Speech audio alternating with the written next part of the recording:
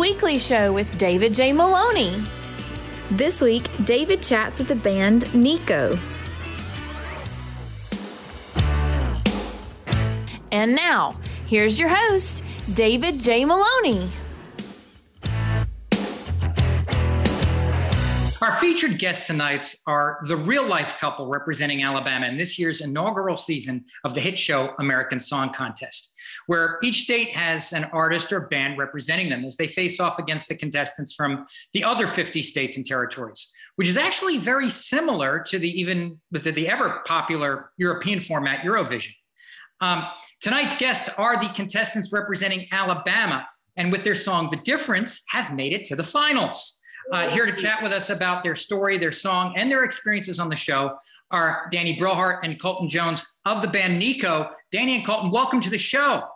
Hi. Thank you. That was an amazing introduction. Yeah, I need you to go everywhere with us. That was perfect. So let's start off at the beginning. Where did each of you guys grow up?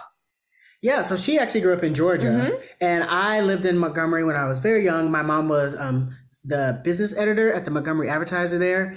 And that's where I found my love for music. After that, we kind of moved all over the place. I lived in Ohio, lived in Oregon. And eventually I ended up in Tennessee, which is where she ended up at the same time.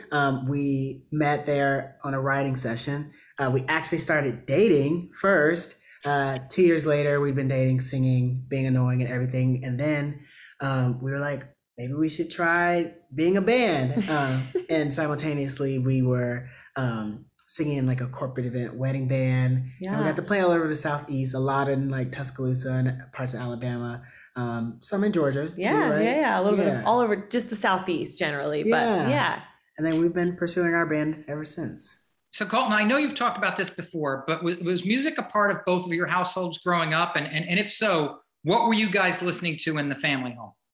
Oh, yeah. We're both like such the Y2K family. It's what we grew up on, like the 90s and the early 2000s, like Rihanna, Usher, Britney Spears, Christina Aguilera, like those, the top 40 icons were definitely like what we grew up on, family wide. But then we always bond about our love for like R&B music that was, not as popular, especially for like kids growing up. But we both were drawn so much to the songwriting, to the melodies, to the runs and the riffs that these singers were doing, which is why I think it culminated to make our sound today. We're still very much pop, but we love to like lean on melodies from R&B and jazz even and soul and stuff like that. Yeah. So does any music memory stick out to you from your formative years? I grew up in Woodstock, New York, the Woodstock, where everybody looks everybody looks like they just walked out of a Grateful Dead concert still to this day. And so I've got several music memories from when I grew up as a kid. Do you have any that stick out to you from your formative years? Yeah, so many. I remember like all the music that my mom and stuff would play. So and also my grandmother would play music all the time. And she'd play like these old, like really old soul, like Motown-ish songs, or I'm not even sure if it was Motown, but there's this one song called Slow Rollin'. And now that I'm older, I like know what the lyrics mean, but as a child, I didn't. And I remember like when we lived in Montgomery, my mom's friend was babysitting me and I was singing that song. And later on, my mom showed up to pick me up and her friend was like, Mary, your son's kind of got a good voice. And my mom's friend was like, sing for your mama, baby. And I sang it, slow rolling, yeah, stroke it with emotion. And I'm just like, ridiculous. And my mom was like, don't you sing that again. But she was like, oh, I guess I'll put him in choir or something. And I ended up like in our church choir because I think she needed to, clean up my mouth a little bit. Give you something to do. Something to sing that wasn't, an old soul song. That's funny because, my son was very much into, he's a drummer and he's a musician himself. And he was very much into Led Zeppelin when he was really, really young, when he was like 5, 6, 7. And, most of Zeppelin's songs are about a certain subject matter. And he was going to a Christian school and he wanted for the talent show to play, like things like the Lemon Song and stuff that it's like, just no. No, just no. But little kids don't know. It's so innocent, but then any adult is like, what are you doing to your child? You can't, exactly. Yeah. Yeah, but when he is singing karaoke at 6 and he's singing, hey, hey, mama, the way you move, gonna make you sweat, gonna make you, it's hilarious. Yeah. And I have that on tape somewhere. I really do.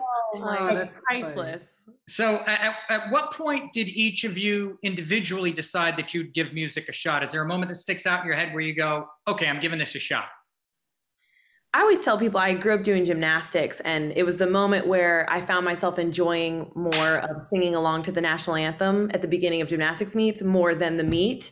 And I had a sit down talk with my mom. She was devastated. She wanted me to continue on to like the Olympic track for gymnastics. And I told her my little heart wasn't in it. And I was like pretty young, like early middle school. And I was like, I have to do music. My soul is screaming at me. So that was my moment. Yeah, I think for me, it was always something I did. And because we moved around a lot, it was the only real constant in my life. And so it got to the point where like after high school, I felt like I didn't have any other choice. I was like, well, I can't do anything else. I have no other skills. So this is it. So at what point did your paths first cross? It was in Alabama, yes? Yes. Oh, no, I'm so sorry. Actually, so sorry. Tennessee. Nashville. Yes. Yeah. Okay. Yes. In Nashville. Yes. And what clicked first, the music or the relational chemistry between the two of you? Definitely the relationship. Yeah. Because we met to do a writing music session. Yes. And then we just talked. We just talked for like 6-7 hours straight, and we both left being like, we either are going to work really well together or we like each other. And luckily it ended up being both. Yeah. Yeah. So who hit on who first? Who approached who for the first date?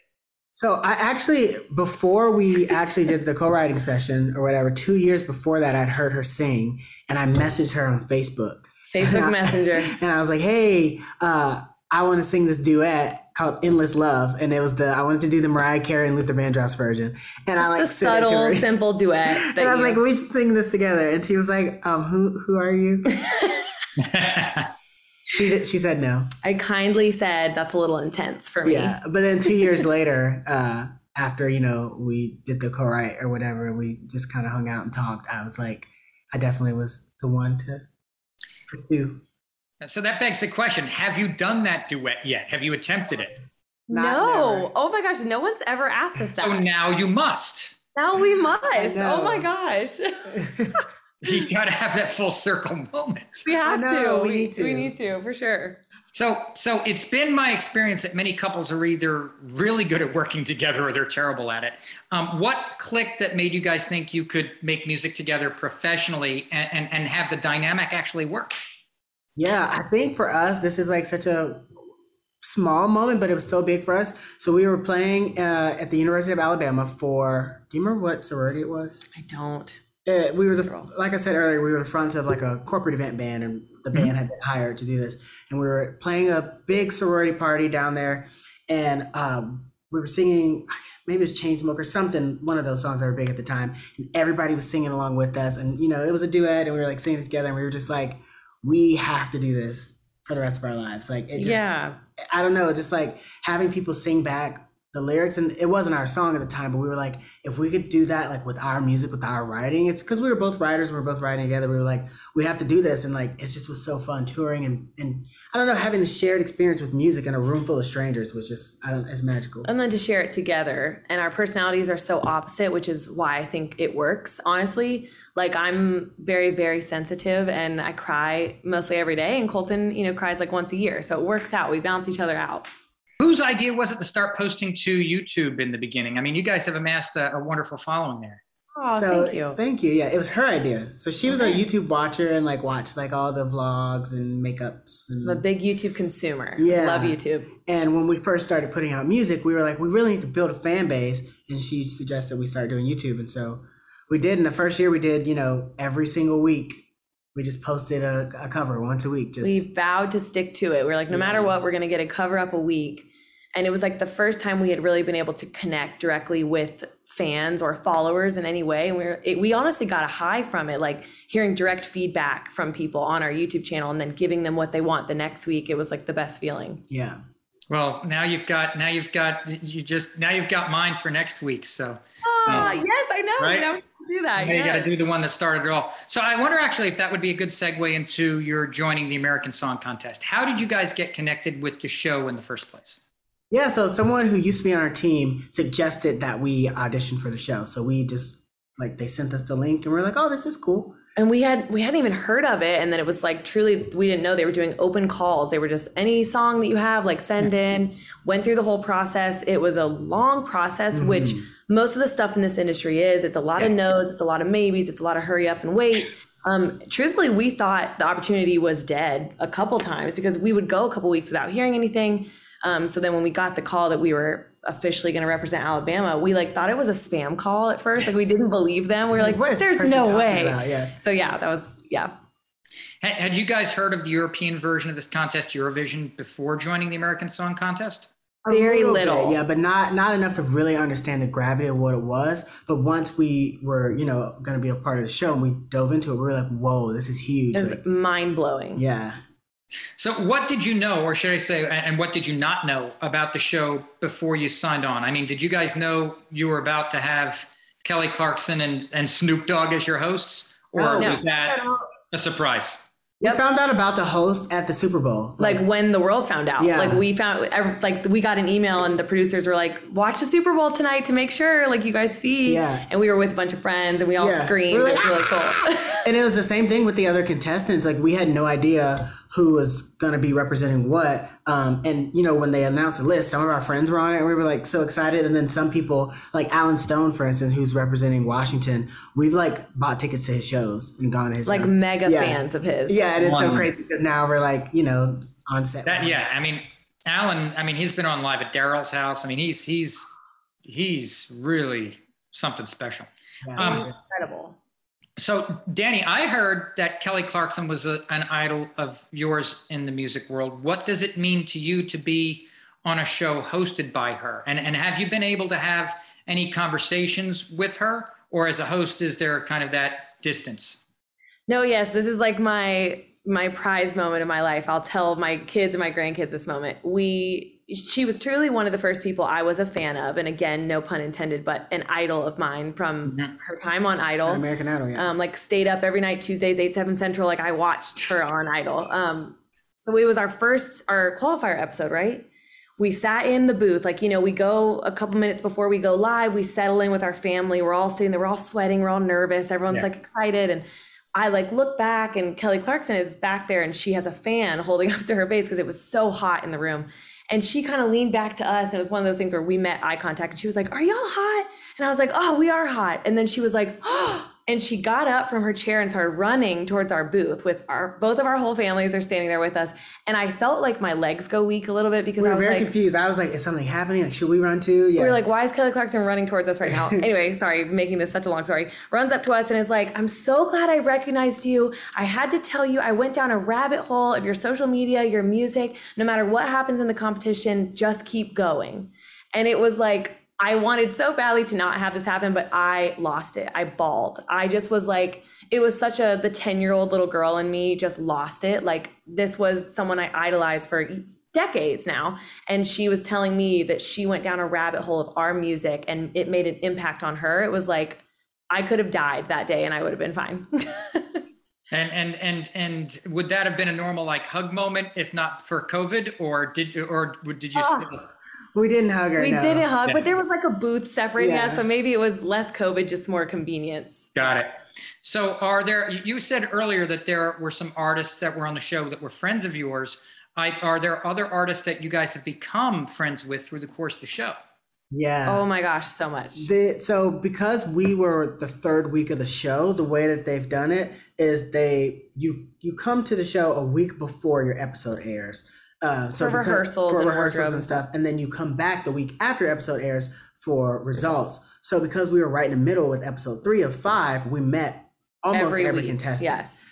With the exception of some jury picks and a couple people who maybe weren't hanging out around the hotel and stuff. But everybody is so kind and so nice. And, this show is such a great celebration of American culture and different parts of the US and stuff. And everybody just is doing their own thing. It didn't feel competitive. And so I think, people like Grant Kanoki from Texas, he's become a close friend of ours. Even in between taping of episodes and stuff, we hung out with him.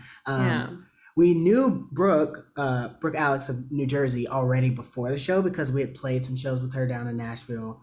And we had a lot of mutual friends in Nashville and LA. but we've gotten way closer to her. Yeah.